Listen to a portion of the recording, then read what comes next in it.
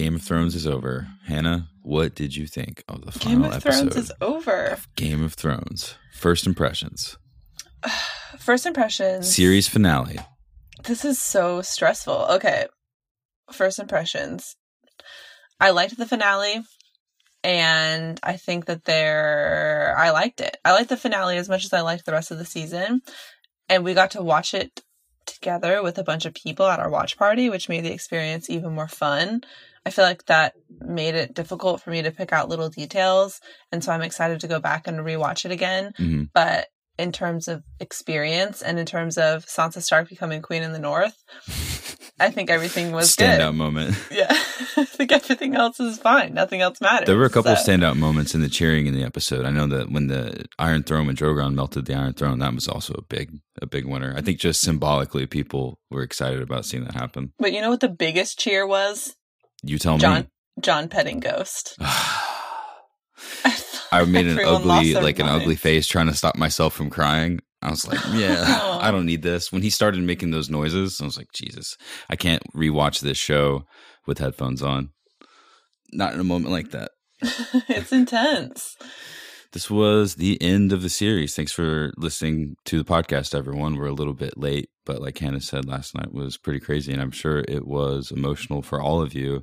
I don't know the exact numbers, but folks were talking about it online and also hanging out during the day of the watch party about either personally taking off of work or the meme across the internet of thousands of professional people, or I don't know, just people who have jobs taking off of work the day following calling in sick.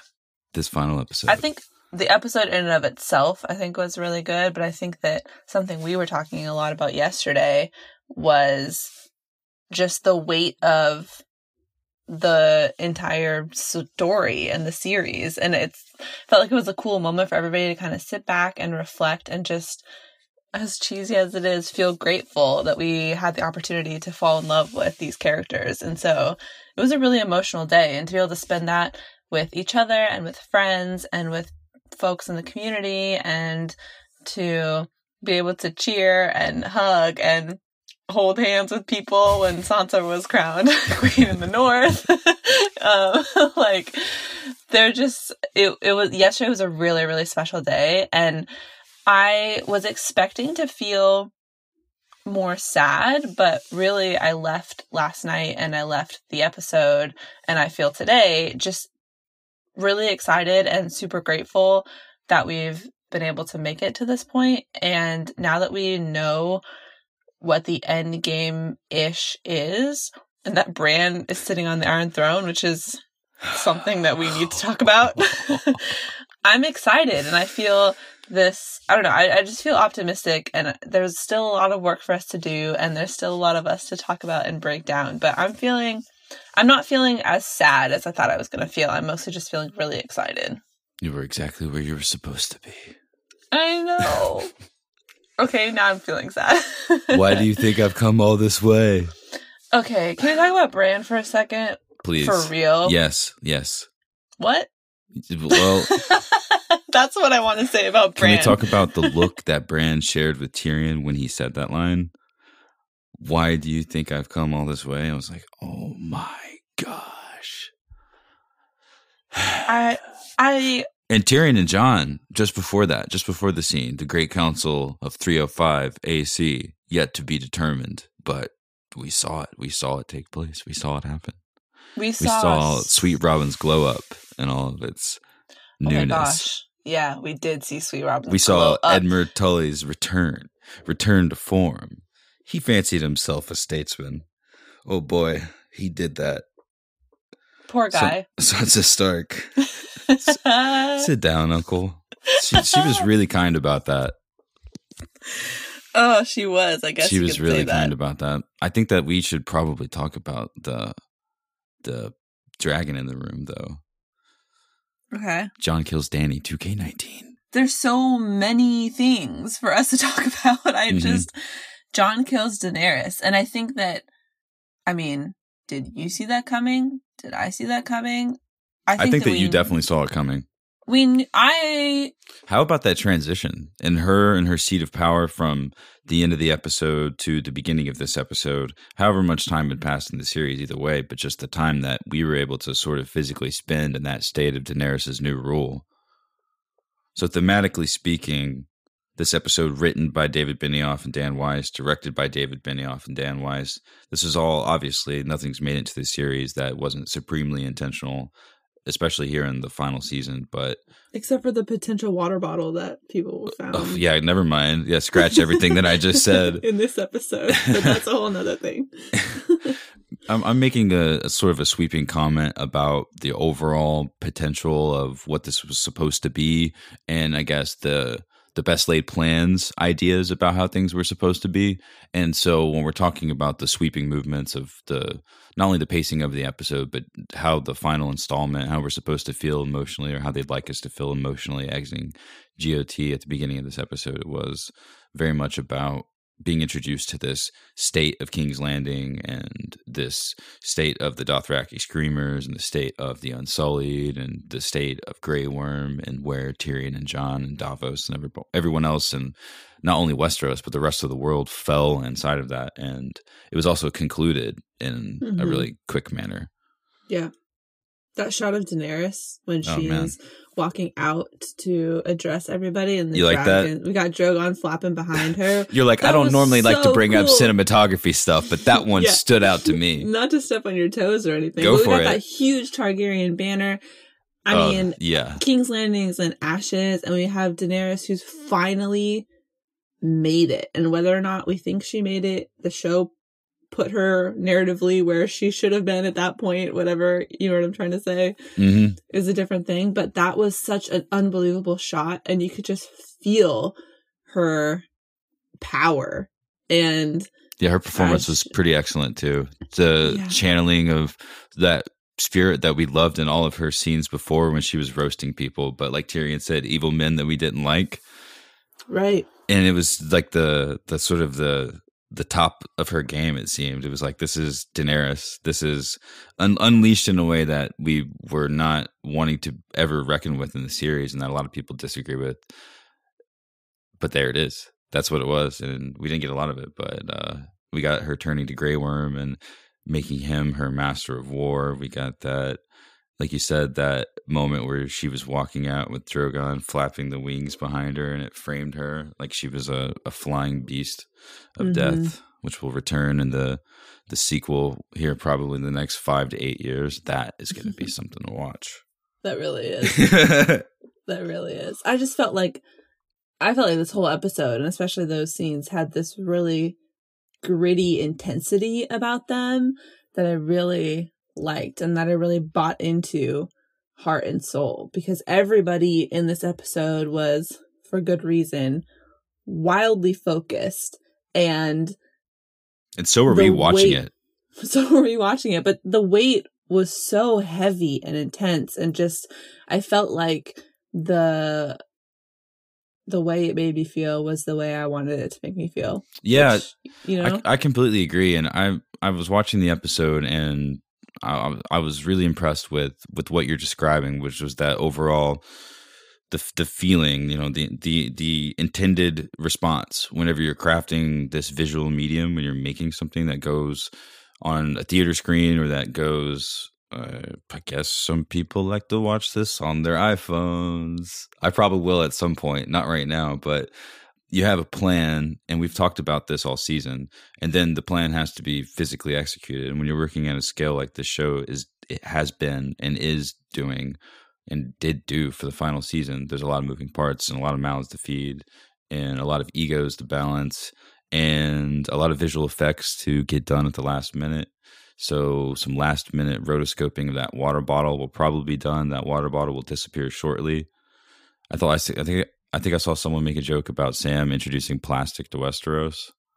But again, like representative, maybe they let it through this time to sort of give us the overall, like, hey, we're human feeling. Remember stories of what brought us together. Be nice in this episode. Speaking of CGI, do you think the ghost scene was added in the last few No weeks? way. Or was it always intentional? It was always supposed to be like that. They did us dirty. They did us dirty, and I knew they were doing us dirty because it was so intentional early. It was like, why are you going to stand so far away? And why do you have to particularly say bye to Ghost? Just to bring him back and make it even... I don't know, man. That was cold.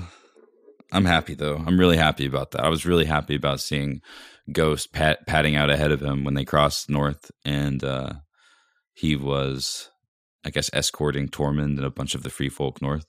Yeah, so how do you feel about where everybody landed? I guess it's a good question. Jon, Sansa, obviously, Tyrion, thinking at Arya. This is a two-part question. One, how do you feel about where everybody landed? And two, whose journey would you be most excited for, or whose ending was the most, thrilling for you to see? I got a lot of feelings about the small council because there's a lot of characters in there at once. I honestly was really pleased with a lot of how this turned out. Mm-hmm. As pleased as I could be seeing it come to an end. It's one of those things when I guess when I started watching the TV show and when I've been making the podcast and going through the books and sort of putting things together chapter by chapter as this long-term project of passion, thinking about these characters, never really thinking about where they would go in the very end. And you can't put it off any longer when it's the final episode. So seeing it laid out in front of you, it sort of forces you to reckon with a lot of those truths about the characters.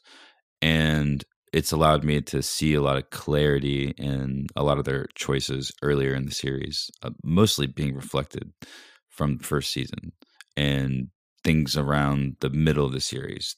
Things like Jon with the Free Folk north with Mance Rayder, and things like him going north of the Wall after the Battle of Castle Black to potentially assassinate Mance before Stannis arrives.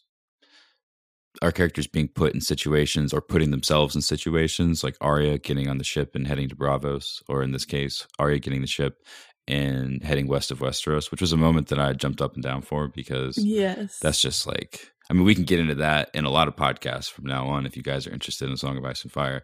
That is a really cool thing for Arya Stark to be doing. Mm-hmm. And I think that it's just fun for us to, at scale, be acknowledging the greater mystery of Planetos, of course, ahead of the prequels, but just on this stage of being demonstrated in this mainstream platform as the finale episode of Game of Thrones, to not only talk about stories in such a romantic way, but to also give all these nice nods to other parts of the story that I appreciated.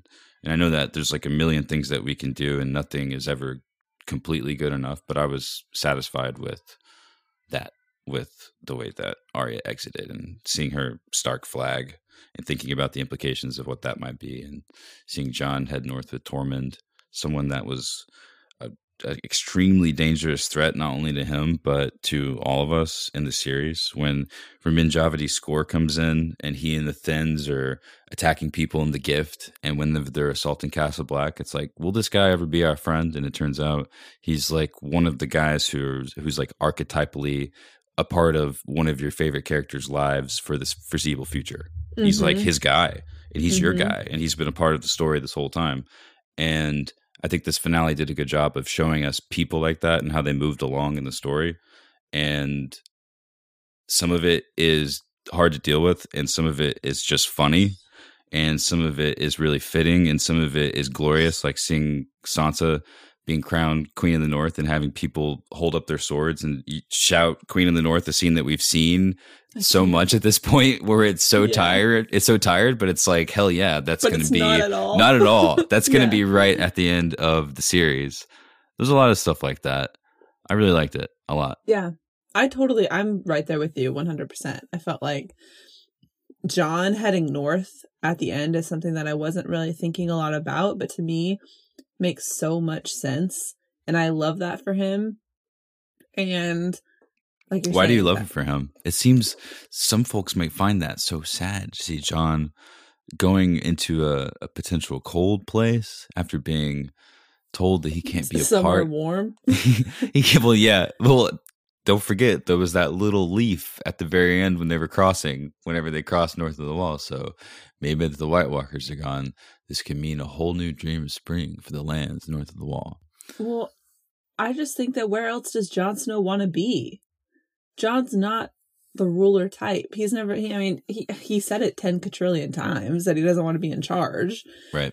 Jon's going to be so much happier roaming. That's all he's ever wanted to do, is be a ranger and roaming north of the wall. Mm-hmm. And now that, like you're saying, the White Walkers are gone, that threat is taken care of. Who knows? And as these relationships with the wildlings have been built, who knows what they are able to explore and find out there. And I think that there's probably no place Jon would rather be than north of the wall with his guys, with Tormund, with Ghost, exploring and so many caves. Whatever, exactly. To me, that's super exciting. And I think that maybe that seems like a step backwards, or that seems like, I think a lot of people wanted to see him wield a flaming sword and kill the Night King and ascend the throne. Oh, for sure. Either alongside Daenerys, or maybe not directly being the reason that she lost, For sure. I would have loved to see Jon sit on the Iron Throne. I think that Jon would have done a great job, but I don't know. I just like this idea of him being able to kind of do what he was born to do. And I think that he fulfilled all of those prophecies, whether it was bringing everybody together in the fight for the Dawn, whether that was killing Daenerys and finally coming after that really powerful conversation that he has with Tyrion. I think that he fulfills all of those mystical prophecies, and he becomes that greater, larger than life type of person who then packs it up and heads back where he belongs, in my mind. So I was super satisfied with that. I think Bran is the only thing that I was like laughed about. Laughed isn't the right word, but Bran is the only thing that I was like, whoa, okay, interesting. Let's kind of dial back here and think about how we could get to this point and if this makes sense. Which, after having a little bit of time to think about it, we can explain it away kind of situation. But that was really the only piece in terms of everybody's storylines that was really surprising to me. Why did it surprise you? You just didn't think that he wanted to be the king, or that would be... It surprised me because the show just did not do a good job setting that up. Because Bran was absent from the entire TV series for a whole season. He was gone. You know what I mean? Yeah. Like, he was gone for literally one whole season. I was thinking about that this morning, and I was kind of chuckling to myself. I was like, Bran was gone for one whole season. And I think that when you think about it, like, from a book narrative perspective, we begin with Bran and we end with Bran, and he's got this... He sees everything, and he's got this knowledge and this power, and that could be really useful, and he doesn't want it, and it's very pragmatic, blah, blah, blah. But to me, it's just kind of shocking to me a little bit. I think there's a game at foot here. I was watching Jon and Tyrion and their conversation. I was like, wait a second. There's this is the Game of Thrones. Don't forget the show that you're watching, everybody. You know what I mean? Like, this is the end, but everybody is... It was all hashtag for the throne. Yeah, basically. But also hashtag for not getting killed, or hashtag for putting myself in the best position, which has been a pretty big cornerstone of the series all along. And it's also part of being a mammal. We just we're out here trying to figure stuff out. And Tyrion and Jon are in that room, and I'm getting season 1 vibes. He's about to say a mind needs books like a sword needs a whetstone. He's about to tell him about cripples and bastards and broken things, and about how all cripples are bastards, or all imps are bastards in their father's eyes, and connecting on those levels. That was a pretty good convo for Tyrion, the way that all turned out. Love is the death of duty. That was it, right? That was the moment where Jon quotes Maester Aemon. Love is the death of duty. And Tyrion looks at him like, wait a second. All right. Did you just come up with that? Yeah. What kind of conversation are we having? Did you just come up with that right now? He goes, no, that was Maester Aemon. Tyrion lets it wash over him. And because he is so bright, and because it is something that we're supposed to be thinking about. I know that it sort of fell out there in the middle of the series, everybody, but hang on. We're supposed to be reminded, you guys remember all the conversations early in the season about how big of a brain Tyrion has? Well, this is a moment where it came into play. If you're Big time. watching his Game of Thrones, this is the moment in his Game of Thrones where him in a room being nice or just talking freely to a person that is in a position to potentially save him is a position that Tyrion has been in all through this series. Do you remember Mord in the Sky Cell? That's just one of them. We could go through the list. Do you remember Bronn from the Small Council at the very end? We could go through the list. But this is a crazy time because we've got snow and ash, and we've got basically no ceilings on all the buildings. They've just been destroyed. Drogon is giant. He's really mad. You're locked up in a side chamber, and the guy that's coming to talk to you is one of the guys who stands beside the queen when she stands on top of the staircase to give her speech. And you hope that it goes well, but you don't know how anything's going to be because Daenerys just turned on King's Landing like that. So I hope it goes well. Jon quotes Maester Aemon, and Tyrion, within just a snap moment, he's able to be the person that we were told that he was. And he matches Maester Aemon's wisdom in a flash and says something that maybe none of us were thinking about. I know that when I heard it, I was like, When he said, what did he say? He flipped the... Sometimes duty is the death of love. And Jon was like... You are the shield that guards the realms of men. That's it. He goes, remember the Night's Watch? And Jon's like, oh man, this is comfortable. I can trust you. I loved that conversation for all the reasons that you just listed. You know what I liked so much about it is this is Tyrion and Peter Dinklage at his A game in this very desperate situation. Like you said, he's been in this situation time and time again, and it kind of reminded me a little bit of him after he kills his father, and he's really sunk down into this very deep level of depression. Also, just self-acceptance. Yeah, you know, Read self-acceptance. He had that depth to him and that intensity about him and that Tyrion-ness about him that I feel like has been missing because he has not been in these desperate situations, and that's kind of the character that we've come to really know and love. And so that conversation was incredibly powerful. And I'm sitting here, I tried not to take too many notes this episode because I really just wanted to kind of be in the moment at our party and enjoy it. But I was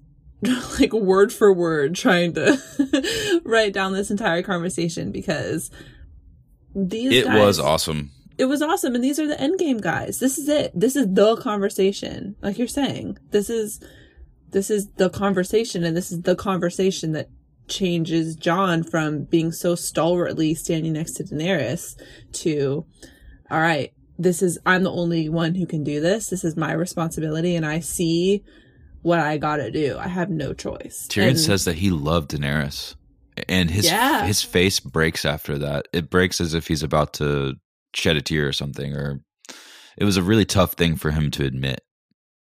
And it made me rethink a lot of their interactions. I don't know if that was something that we were supposed to feel, like if that was the moment where Tyrion was outside the door on the ship. Maybe that was more than just concern about the realm. Maybe that was a little bit of jealousy for a life that he maybe potentially had, or a lifestyle, or the kind of person that he fancied himself to be.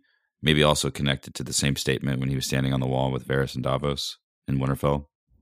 Did you read that as him being in love with Daenerys, or just that he loved her? I'm not sure. I mean, he did make a crack about being less successful at it, but I think about their conversations in Meereen and how well they were vibing together. I don't know what part of Tyrion decided at some point that Daenerys was off the table, other than the fact that she was a queen, but there's potential there. I think it says something more. If that's the case, it says something more about the layers of his personality that he's been shedding off to reach this level of synchronicity with what his actual point is being here. Yeah, I don't know if I don't necessarily like the vibe of him being in love with Daenerys, but I can see, and especially like maybe just fancying her. I don't know. Yeah, or just really respecting her. Yeah, I mean, he truly believed in her, and he truly was trying his best to really give her the counsel and the advice that he felt like she deserved. And so I think that regardless of what what that means. I think that there's some very intense emotion there. And we've been saying this all season. I would have loved to spend more time kind of exploring what that meant for all of them. But I think that this particular conversation really gave us the opportunity to see how difficult these days between Daenerys, these days, weeks, months, years, however long it is, between Daenerys arriving in Westeros and in King's Landing and Jon finishing it up. Can we talk about when the conversation that Jon and Daenerys have in the throne room? Yeah, absolutely. And just how, again, we see Dany kind of break that intensity, especially after seeing her at the beginning of the episode, to see her so vulnerable with Jon, and again, begging him to be next to her and let's break the wheel together. And then Crazy. Jon says his classic, "You're my queen" line, and then just kills her. Yeah. What? Stabs her in the heart. He was kissing her like goodbye. I think that we're supposed to really feel that they're in love at this point. And so I'm trying to buy into the whole experience rather than watching it with a just like sarcastic eye. You know what I mean? So if that's the case, then chemistry. Man, it's really tough. Yeah. I don't know. They're actors kissing on a screen. You know what I mean? I guess it could be better. Yeah, but like think about other actors kissing on screen. What kind of actors do you like to kiss on screen? You're like, every guy's played Dario and you're on. Yeah. But you know what I mean? Like, they just don't have the same, they don't have the type of chemistry that like Jon has with Ygritte, you know? Well, yeah, they actually got married though. That's the thing. Well, yeah, but they actually fell in love. Yeah, true. That's so true. But I think that a lot of what that feeling between them, we kind of have to fill in the gaps because they don't really. God, how useful to their acting back in the day. They're like, man, you guys are really good at acting together. They're like, yeah, we're pretty good at this. Yeah, like if only you knew. Like those kisses are so passionate. Like people are really going to buy into this Jon Ygritte experience. So, like, we actually liked lingering on those takes. That wasn't so bad. I want to talk to you. This is so okay. Never mind. We can talk about that later. What is it? Like, at what point, if you're like falling in love with your co-star, like, at what point is it like not acting anymore? This is not even the cave a conversation scene for later. That's the point. You know what I mean? It's like you kiss for the first time for real and not like in front of a camera, and you're like, "Whoa, wait a second." I don't know. That's like a whole deeper conversation. That's a rabbit hole. And it's like, wait a second. It's like, how much are they at work when they're at work? It's a strange thing. I was going to talk to you about you were talking earlier about the thematic elements of the episode really landing for you and getting it establishing a strong feeling, especially there at the beginning with the Daenerys stuff. Mm-hmm. And I agree. I rewatched that sequence and I was just really impressed with how I felt like that thing that we can't quite put our finger on that we've been getting from Game of Thrones all these years, when something comes on the screen that sort of transcends the moment and lifts you off. That's like a really well executed flourish of cinematic artiste and music and acting. It's fun. It's really fun when it works. And I really like when people show us something that we haven't seen before, or we watch a movie or listen to something or see a piece of art that it's just like, whoa, wait a second. And it doesn't matter if it's from this era or an old era. If it really stands out to you and really lands, that's always a fun thing, especially if it's something that you can, I don't even know what I'm getting at. I'm being romantic now because it's all over. That's not fair. See, that's not fair because my emotions are just like, they're too high. So raw. They're too high because of the fact so that it's about the it. end. Yeah. David Benioff and Dan Wise directed this episode and they wrote this episode. And I think I'm correct in saying that the only other episode of the series that they're credited for directing is Two Swords, which is the season opener for season 4. And I think that they only credited one of them, but it's, I guess, widely known if you look up stuff like that on the internet, or if you're a fan of like the stats and who's making this stuff, that whenever it listed David Benioff as the director of that episode, that it meant that both of them were working on it. Either way, this was like, so we got to see the last episode of Game of Thrones be basically exclusively piloted by the guys who are making it and putting the whole thing together. And that means that they got to make decisions about where the camera was placed and how the visual effects would come together, but also just about how the overall vibe, the aesthetic, like what lands out of all of this, not only an intention from the writing about what our characters need to do and all that stuff, but also just the full spectrum of how it's expressed. And I'm sure that they were having a lot of conversations with the composer, and I'm sure they were having a lot of conversations with Paula Fairfield about how to get those dragon sounds from Drogon to sound like these are the last ones we're ever going to hear. And Daenerys just died, and this is an insane moment where we're all feeling a lot of emotions right now. So go crazy, Drogon, destroy the Iron Throne. Whoa. Make sense of this all for us.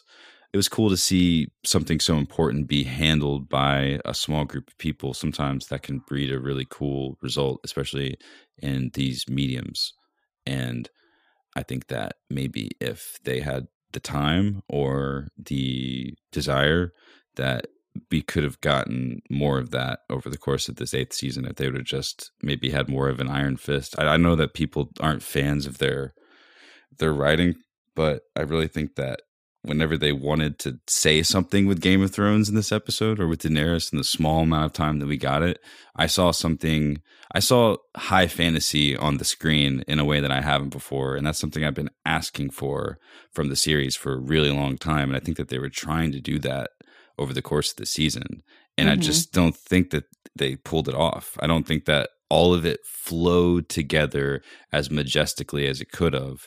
But when they had really tight control over these sequences, I'm speaking specifically about all the stuff in the beginning with Tyrion walking around King's Landing, with the guy who was crying on the staircase, and the first dead person you see is this really sad looking little girl who's dead, and this guy sort of obliquely is walking around town with these burn scars, and he's half naked, and it's just so you can show us anything, but they were very simple things, and it's not tough to figure that out. Artists on that level are probably super smart and are probably scoffing like, ha, this is a very simple thing that you could put together to get this emotion across. But when you have to choose it, it becomes the thing that defines the choice. And when it's the final episode and you're actually defining Game of Thrones overall, I think that there's probably a lot of pressure. And I think that they really did a good job in this episode, having control of a lot of those elements and making it feel like the way I think it should have felt at the end when all of it's going to happen. Maybe we didn't get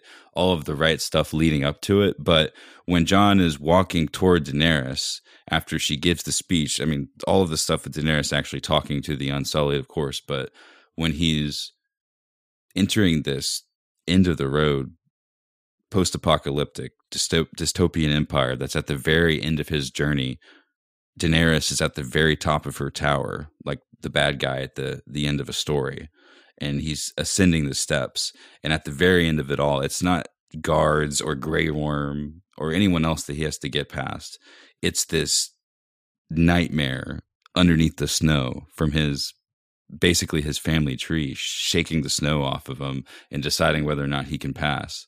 Like everything that he went through in his entire life made it possible for him to come face to face with the dragon and then go through that door and then to kill Daenerys. What's more high fantasy than a dragon guarding the door with the queen on the other side that you have to go stab? That's crazy. That's crazy. I didn't know that they would actually go there. At the beginning of the episode, when you mentioned walking through the city, we've got the burn people. You looked at me with this look in your eyes of game on. Like, I felt like in that moment, that's when it's like 30 seconds in, you're like, yeah, okay, this is how this episode's going to go. I really liked how they did Two Swords also. I felt like after coming back after the Red Wedding, there was a lot of hype, and I don't know. I like the style. There was like this really brutal fight scene between the Hound and Arya at the end in Two Swords. And I was like, I haven't seen a fight scene like this before. Is when the Hound takes the guy's head and starts slamming it into the sword. And just before that, they're peeking through the tree saying, "What the fuck, salami?" Two elements from Game of Thrones I really like. Something bad, really bad, might happen. And also, look at how beautiful life can be, even if you're about to go through the trees and potentially hurt someone or steal someone's things. And that's the vibe that you got from this episode. There was a lot of that. it was just a lot of different colors at one time, I think. Or sorry, rather just spread over the course of the episode. I think that a lot of people got different things from it. Mm-hmm. No, I totally agree. I really loved it. What did you think about that? If you could sort of talk about the parts of the sequence with John and Danny and how that all ended up, like, what about that did you like?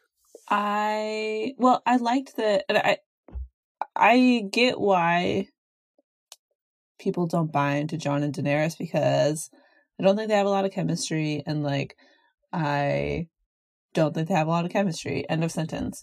But I do think that when you fill in the gaps and when you think about who these two people are and you kind of project things onto their relationship, I think it makes it into this really deeply, beautifully tragic thing. And I think that not only did we have this unbelievable cinematography, dragons and snow and ash falling and just this gray overtone of everything, we get these two characters who we're supposed to believe are truly in love with each other and who are truly trying to do the right thing. And Danny they talk about Jon's asking her when she knows what's the right thing. And they're talking of these very lofty philosophical questions of what is right and what is wrong and how do you know that you're right. And Jon and Tyrion have that same conversation later in the episode when they talk about whether or not what they did was the right move, and neither of them truly have an answer for it. But that was the thing that Tyrion needed to happen the most at that time in that room. No, yeah, exactly. And so that, Danny is only doing what she believes to be in her heart of hearts the rightest, truest, bestest thing, and to have them come together and be at odds, especially with somebody that you love so much. I mean, there's nothing more tragic than that. And so I don't know. I would have loved to see, and I had hoped, and especially in the beginning of this episode, I thought it could happen that Arya would be the one to kill Danny, because I just think Arya's been through so much training, and I get that she killed the Night King, which good for her, but I would have loved to see her. Yeah, I would have loved to see her kill Daenerys, and kind of be this super assassin that she's been built up to be. But anyway, that's a whole different thing. But yeah, it was just like, not only was it beautiful from the way it was shot and from the high fantasy vibes that we were finally getting, it just also, I think, the types of conversations that they were having built this wildly tragic ending, which is kind of what I was hoping for and what I really wanted for this storyline to be wrapped up. And again, I feel like we keep harping on this and we keep having this conversation, but it's what everybody's been talking about, which is Danny, her storyline got either ruined or rushed or whatever. But as we've been traveling down this road, this is what I had hoped for based off of what we were starting to see. And as we think about how this will be continuing to be explored, and as we can read it and feel the chemistry that George R. R. Martin is writing, and as we can hear Danny and Jon's thoughts as they both are trying to just do the best that they can do, I think that it's going to be really, really special, and that's so exciting to me. Yeah, I agree. I think that looking at the way the final season has paced things out, with The Long Night being a footnote in comparison, maybe not in scale of the threat, but in comparison to at least how we emotionally part with the series and the different beats. We've talked about how this could be related to the way we get delivered A Song of Ice and Fire. And I've always been married to the high fantasy magical elements of the series, things like Euron Greyjoy bringing a dark hell onto the world and us dealing with that at the same time that we're dealing with the White Walkers, at the same time we're dealing with all the trouble in King's Landing and all the other crazy people across Planetos that may vie for some kind of place or some kind of food off the table with however all this lands. I didn't really give a lot of thought to the potential of this sort of wrapping back in on itself, which shows the length of my intellect when I'm thinking about these stories. And I think that that's probably how a lot of us are feeling when we see that Bran gets turned into the king and we don't really understand it, or that Arya kills the Night King maybe so easily, and that it happened early, and we're like, well, wait a second, Cersei's the big bad. Cersei's not the big bad. Everyone's the big bad. Dany's the big bad. The big bad were the friends we made along the way. Yeah, we're just like, the story is just sort of wrapping up, and all of these people not everyone was gonna die during the White Walkers, so there had to be some falling action from that. And it's really interesting that George R. R. Martin, it looks like that he's lining everything up to have an even more dramatic conclusion to what I thought was going to be a dramatic conclusion. It's because it's going to bring together what you were just saying, like getting inside the head of these people. I know that's kind of an elementary way to describe it, but hearing their thoughts and understanding and sort of buying into what we're supposed to buy into with how all this goes down, with the way that the final beats of the story are draped across this episode and across this season. You got to know that stuff following conflicts with the White Walkers, we're going to be so exhausted at that point, just like a lot of you probably felt 3 or 4 weeks into the season. If you're listening to this at a later date, you're probably like, geez, why are these people so emotional about the pacing of the TV series? But the past 6 weeks, for people who are following it, and it's a lot of people are actually taking off of work post this episode. That is not a drill. Also, it is not a joke. A lot of people are really doing that, and it's not just the kind of people that go to watch parties. It's just been a fun thing for a lot of people, and they're like, wait a second, wait a second, the story is a different thing than I thought it was. And it's like, yeah, but that's okay. That's what A Song of Ice and Fire really boils down to at the end of the day, which is these very human questions in this extremely high fantasy world. And I think that the show sometimes struggles to balance both of those things at the same time, which is why I think that sometimes we're not satisfied by all these different beats. Mm-hmm. But when you take a step back and look at it as we are, and we can't help but do so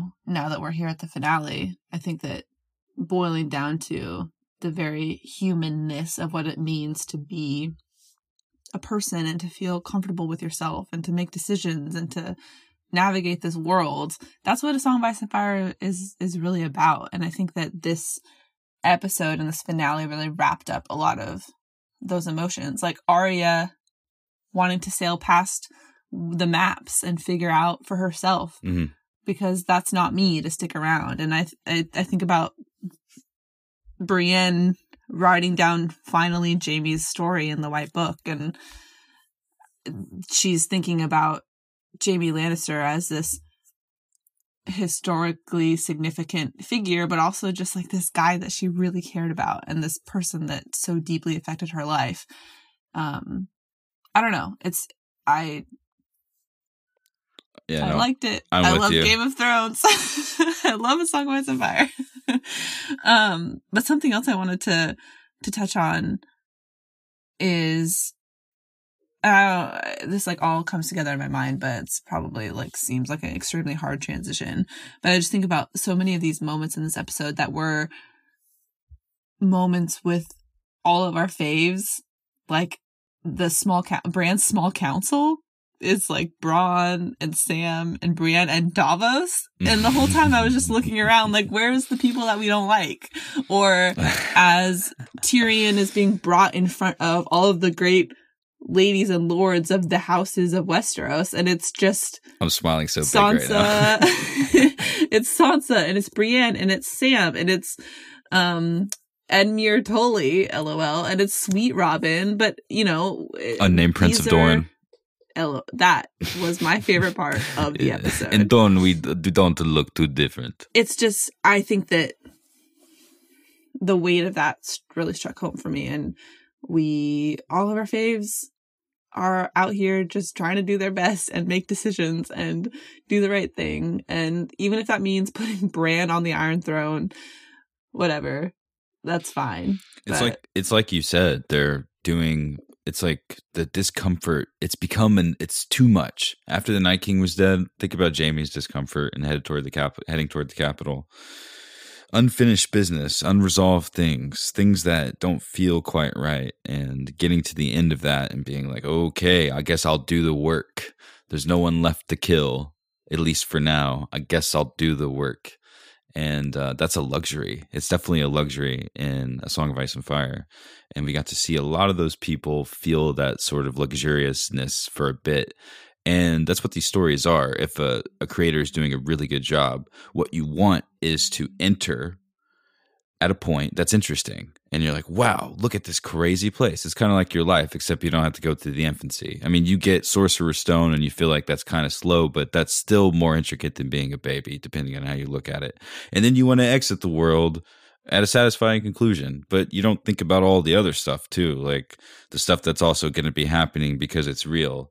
And I think that they did a really good job with making it feel real with that small council scene, because it did feel real. And it said a lot of things, and I know we're going to get into those in our second episode of the week. We're able to watch the episode again and write down some more of these lines and analyze it from a perspective of what are they trying to say about the world that we live in, and is this an okay thing to say? But they were just talking about business. Yeah. They were just doing work. Business as usual. Conversation. Yeah, I know. And it was people that we normal. liked, but Bronn still is there, like trying to get funds very shadily put into the brothel business so he could personally profit. These are chill convos that we're having back in season 2. Yep. You know what I mean? They're just like, Tyrion's talking about the sewers and sanitation, and Bronn's just trying to get that He's gold. like, wait a second, I don't know about all this. But it's like you said, it's different than before. It's way less dangerous. Maybe it feels less dangerous to us because we're so used to these people. You got to think, what was Robert's small council chambers like outside of the perspective of Ned Stark? I know that he had kind of a commanding presence and he made us feel sort of safe in those rooms, like he had it all together. But like, what was the vibe like? Were they kind of chill? I know that Tyrion brought a little fun to it when he was hand there for a while, but it's like you said, it wasn't like this. Yeah, exactly. And it made me feel really excited to know that, at least for the time being, right now in Westeros, the king is keeping all of these, like he's keeping the realm in line, like it's on his shoulders, right? But he's also keeping his leaders in line. And he's doing it not with an iron fist, but kind of like it's like kind of a joke. It's like they want to respect him because they really want all of the order to come back into place in the world. And so we have to really buy into this, and you're the king and we bow to you, your grace. And I'm taking my job very seriously, but it's still where Tyrion will end his final line of the series, which was the jackass and the honeycomb and the brothel joke that we still don't have. I once brought a jackass and a honeycomb into a brothel, which I still don't know the end of. Man. Still don't love Bran being on the Iron Throne, but everything else really comes together for me. So it's very cool. The implications there are just like, why do you think I've come all this way? It's like, this guy played the longest game. He did play the longest game. Let's talk about like the least interesting person to put on the Iron Throne. I think it's so interesting. Really? Because, oh my God. I mean, I get it, but it's like Bran. It's so interesting. Are you kidding me? People have been tweeting, are you kidding me? Hilarious what things are always. The news of Drogon? They're like, I don't really know about Drogon yet. And he goes, maybe I can find him. And it's like, oh, okay. I see you. I don't know about you, but that sounds really cool to me that we have a king that has that much interesting power. I know that it's not the most compelling, like, new way to branch a story into uncharted territory. Maybe it is in a way because he's still got that mystical stuff that I'm holding on to, even though there's no more episodes to look forward to. So I'll have to get back to you about how I feel about that at a later date. But just the idea of him being able to operate on a level that other people haven't been able to, and how they'll be able to utilize that, and how powerful they'll be able to become. Like, who's going to replace him? Just some guy, you know? He's got a plan. Just like he came this far. He's got a plan.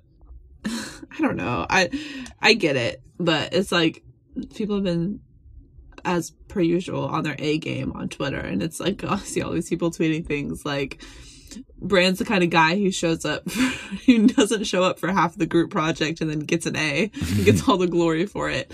I know that he was on his own journey, and I know that Bran as a character has much more depth than just like him sitting in the courtyard staring at everybody weird saying, I'm not Bran Stark anymore. So much funnier now that he did that. It's like, I don't know. Laugh at He's me like now. biding his Literally time. Gonna be the king. Biding his time. That will improve. Yeah, go ahead, laugh at me. But I don't know. I don't know. He goes, Whatever. I'm sure it will. And just laughing like, oh, this is good. This is a much more lighthearted approach to the affairs of the crown. Bum, bum, bum, until Drogon and Daenerys returns. Dany would have been a much more interesting person on the throne. And I was not even ever rooting for Daenerys to sit on the Iron Throne. So I don't know, man. It's going to be. Just think about it. Think about what they're going to be up to. Think about who's doing what and where across Westeros. We've got Sansa, who's Queen of the North, who's going to have fantastic. Can you say that again, please? Sansa, who is Queen of the North, in her weirwood clothing. Oh my gosh. Oh my gosh. It's gonna Sansa should have sat the Iron Throne. She's gonna have excellent diplomatic relations with Bran Stark. She was all about the North, and she got the North. You know what I mean? Like, she got it, and she got it for everyone else too. I mean, that's good.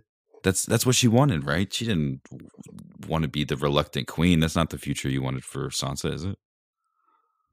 No, I'm going to put as many words in your mouth as I can. Like, you like it, right? You like the Bran thing. Can we please go back to talking about what sort of wizardry Bran's going to get up to at the Capitol? Because I need my spinoffs. Bran has unbelievable powers, and he's the kind of person who is going to be able to be a pretty good ruler because doesn't care. He has no feelings, basically. He's able to really diplomatically rule and be very fair and just, I can assume. It's just boring. Like, I don't care about Bran. That's just my true, real feelings. Like, I think about people who are so much more interesting, like Yara. What's she going to be up to? She's going to be up to probably raiding a lot of the North, and Sansa's going to be super pissed about it, and she's going to be like, I hope that Arya comes back and they finish this. Like, you know, when Arya was like, I'll slit your throat if you talk about Jon like that again. Yeah, that's interesting. Now that's interesting. It's really sad, but like you said, it really be like that sometimes. And life goes on, and it's just back to business as usual. So how long, like Tyrion said, 10 years from now, how long until these cordial relationships? How long until the threat of the Targaryen returning, the regime blowing up the countrysides of Westeros to Karth and the Jade Sea and beyond? When that's done, and Yara can't keep everyone in the Iron Islands under control, and there's problems with the Greyjoys and people of the North, just like there's always been. Yeah. Back to regularly scheduled programming. We need another series, guys. Game of Thrones. I'm being a hater. We do need another series. We need another 12 episodes or something like that. I think we need more than 12 episodes because Daenerys is getting. Listen, Drogon was on a level that we haven't seen him on before as far as communicating with his environment and understanding what's going on. I still don't understand why he didn't kill Jon. I know that's going to be something that's analyzed to death. And I haven't asked you, what do you think he killed or he didn't kill Jon for? Yeah, why he went for the throne instead. Yeah. I think that Jon, and I don't think it was played up enough, but I think that Jon is supposed to have this same sort of mystical connection to the dragons. And I know that Drogon wasn't anybody that he was supposed to have bonded with or ridden or anything like that, but I think that there's supposed to be some connection there. Like an understanding? Yeah, and so I think that plays into it a little bit. So if that happened and Drogon emptied out our feelings on the Iron Throne, and he picks up Daenerys' body and carries Daenerys off, where do they go from here? Do they return to the ruins of Valyria? Does he take her body into a specific area of the city where a lot of strange people that we don't understand live? What could that lead to? Well, and what does Drogon do? Why? And we talked about this a couple, at the beginning of the season. This eventually, if Dany didn't make it, her dragons are just out there. What does that mean? I don't know. Where did they go? No idea. Does Bran, who's I don't know the length of his skills because we honestly haven't, like you said, haven't got a lot of time with him, and we haven't seen a lot of it explored at all. Because he was gone for one whole season. God, write some shit better. Ah! Sorry. You know what I mean? Anyway, imagine what he could potentially get up to as a person who's able to sort of glass candle his way around Planetos at this point. He's looking for Drogon. He's got an eye out for Arya. Arya's taking the Stark sigil to places it's never been before. She's heading west of Westeros. I mean, we haven't even cracked the case on what that could potentially mean for her. What could it mean? I mean, she gets to do what she's always wanted to do. I can hear the emails getting written right now. Game of Thrones is over. Arya is not going to do anything else. Neither is Bran. It doesn't matter if Drogon is found at the end. It does matter. Well, and this is the fun stuff that we get to explore and talk about as we wait for Winds of Winter, and that we get to rewatch the series and reread the books and kind of think about what these implications mean for these characters, you know? So, I mean, this is the stuff that matters. So yeah, please write us and tell us what you think Arya is doing.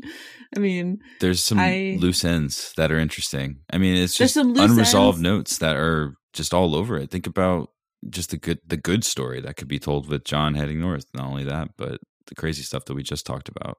But Sansa Stark sitting on the throne in the north, and her freaking dress that was so perfect, and the way she just walked down there as everybody bowed to her. It's all too much for me to handle. But it wasn't a cliffhanger. We didn't get cliffhangers. I felt like things were moved forward into the rest of, you know, the pushed, and this is how things are going to be. But it wasn't. I feel like we've got questions, but we don't have questions. No, I mostly have hope. I see Bronn, that's what I'm saying, made it all the way to the small council, Lord of Highgarden, Lord of lofty titles, Master of Coin. Is Bronn going to be Lord of Highgarden in the books? I don't think so. I think Bronn's probably good in the books, but right now, it's just indicative of, I think, what they were trying to give to us in the show.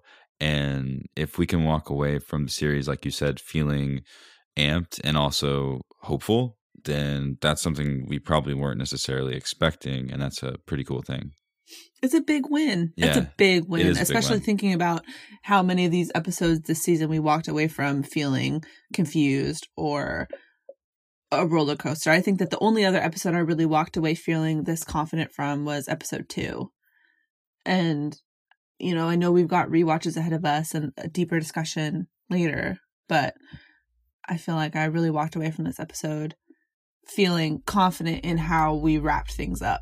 And I just wish it could have all been done this well.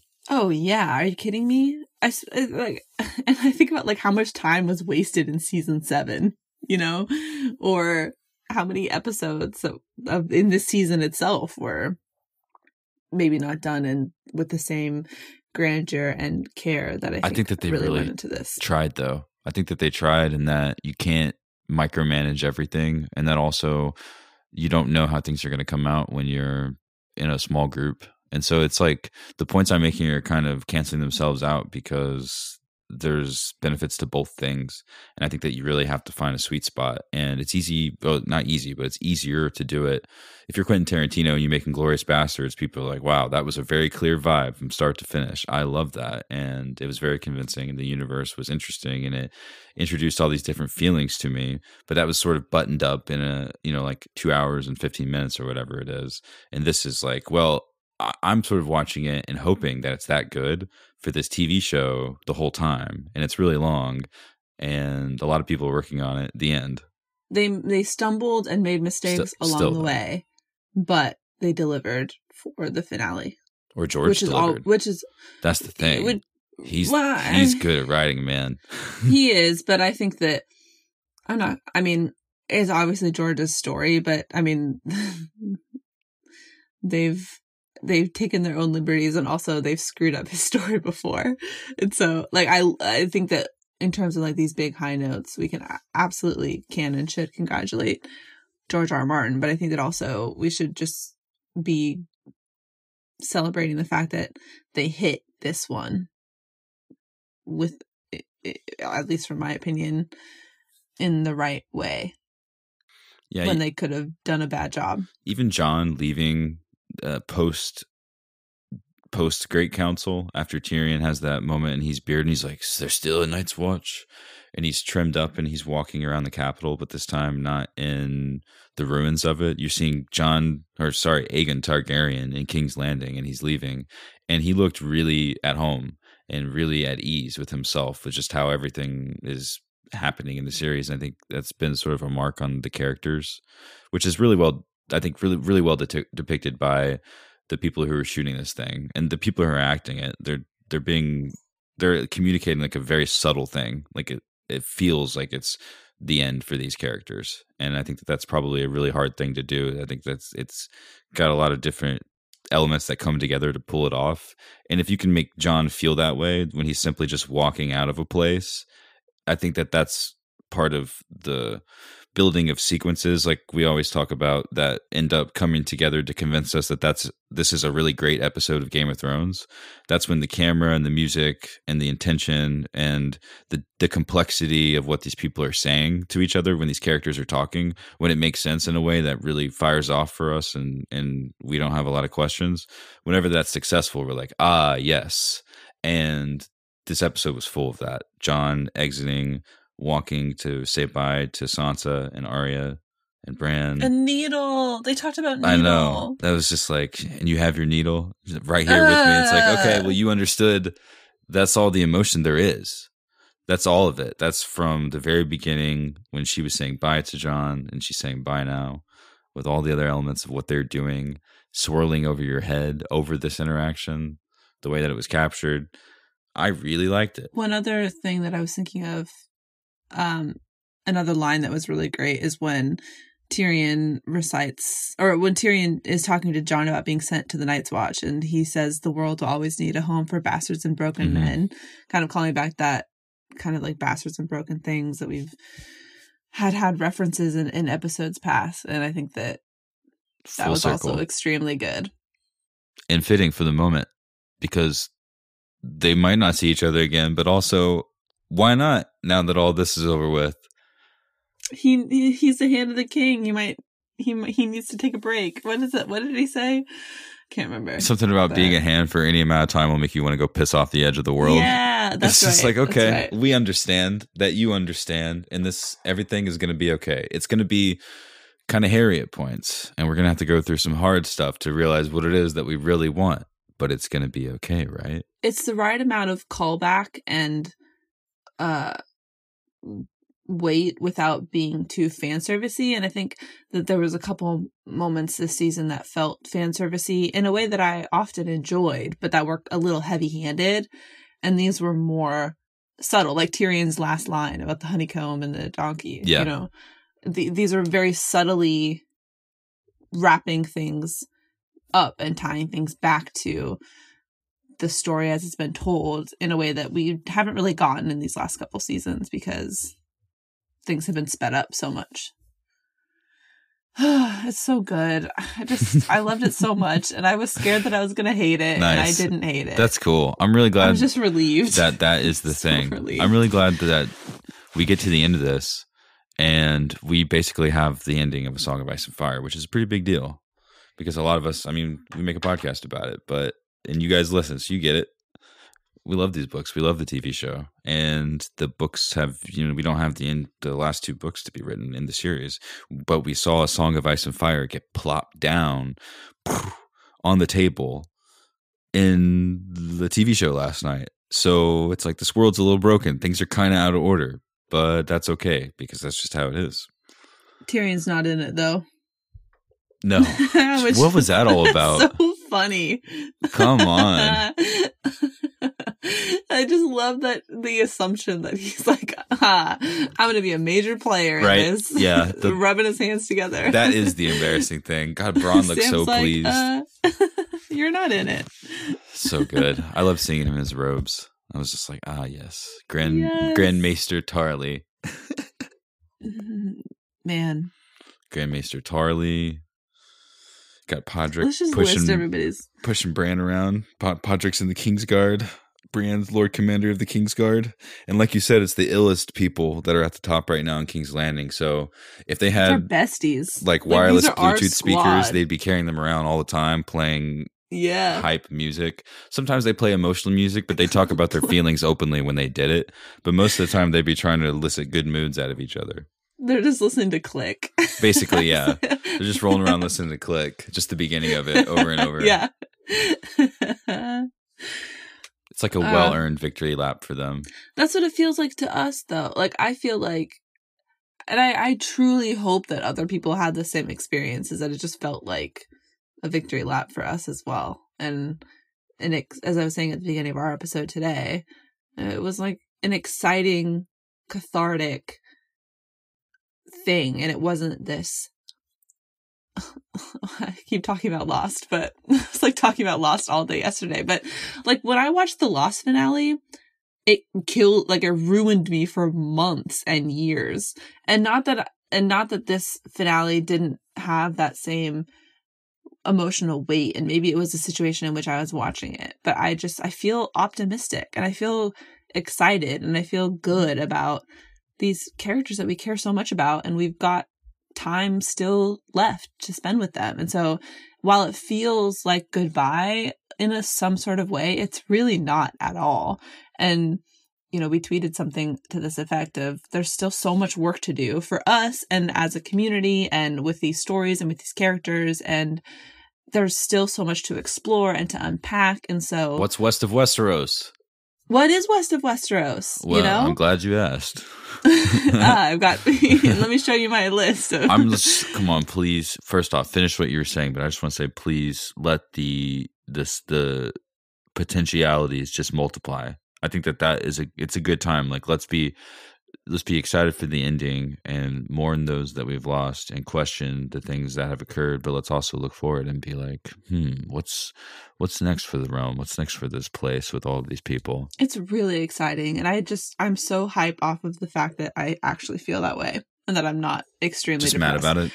Yeah. And, you know, next week when everything's over for real and I'm sitting on my couch in my pajamas rewatching this episode for the 7th time, you know, maybe that's when I'll really start to like feel sad. But for right now, I just feel optimistic.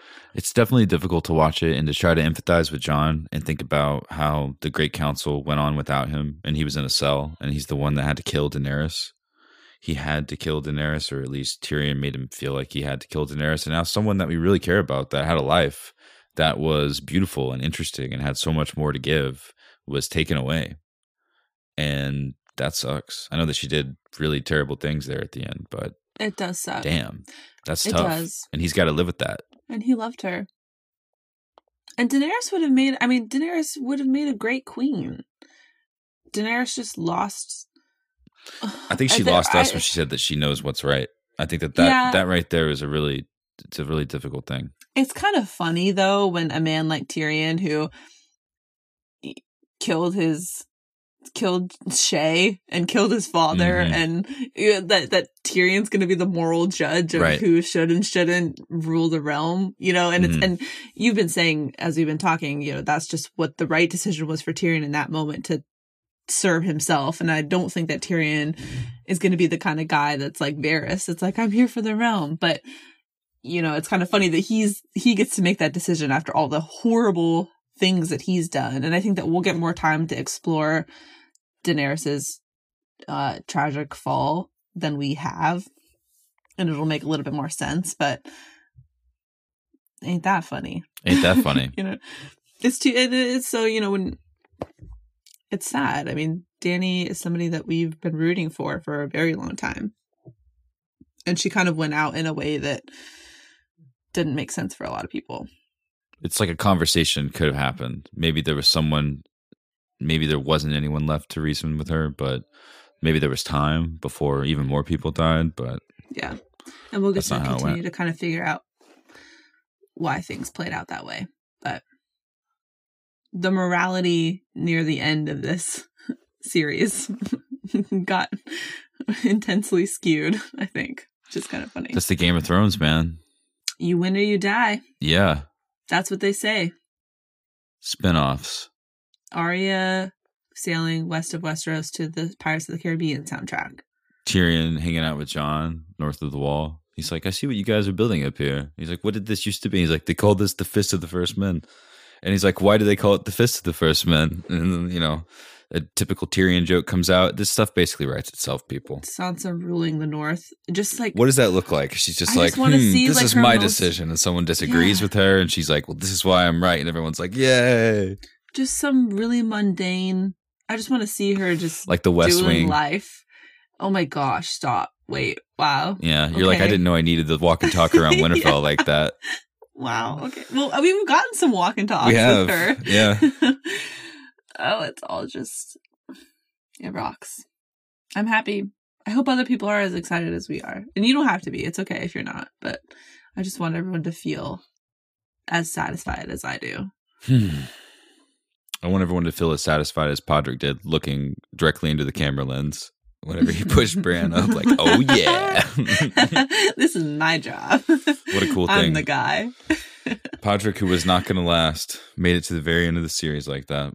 Beautiful Davos, who I thought was going to die 7 bajillion times. Dude, Davos was sure that his number was up when he was stranded on that rock. He's like, oh God.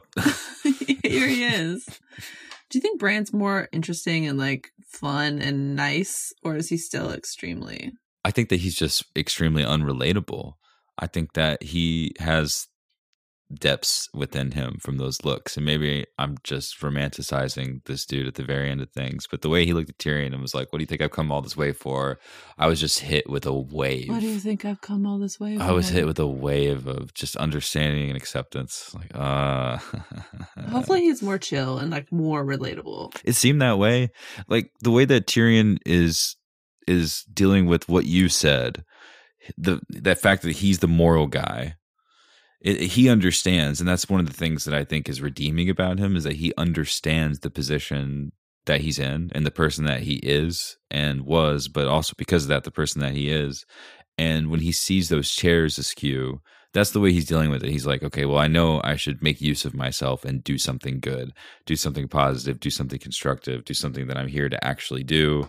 I know that it might be silly and we're all having a good time, but I'm going to get us to the point where, like, we say, and long may he reign, at the right time. And it's going to be positive. That was the impression that I got, that this was a positive thing and that they weren't taking things too seriously, except for when Bran was like, maybe I'll find out Drogon. That was very interesting to me, how serious he sounded. It's a serious issue. I guess because Drogon could do some real damage. So it's so much more than that. We've got time. I need to get over my Bran hate. I never liked Bran. I always thought Bran was annoying. You can hate Bran. That's okay. A lot of people hate the king. I always knew that Bran was very obviously going to be extremely important, and that Bran was like the backbone, and that he was going to provide the answers for all of A Song of Ice and Fire, but I just didn't think he was going to sit the Iron Throne of the Six Kingdoms, which is so weird to hear. So weird, so funny. It's so funny. That looked Sansa. He's like, I got you. I'm also hopefully not going to be the hand of the king. He's like, this is where I did my good work, and I get to ride off into the sunset. I get to do something that neither of my siblings got to do. And Bran's like, yeah, part of this whole plan is your accountability continuing for as long as I see fit. Dream team, I guess.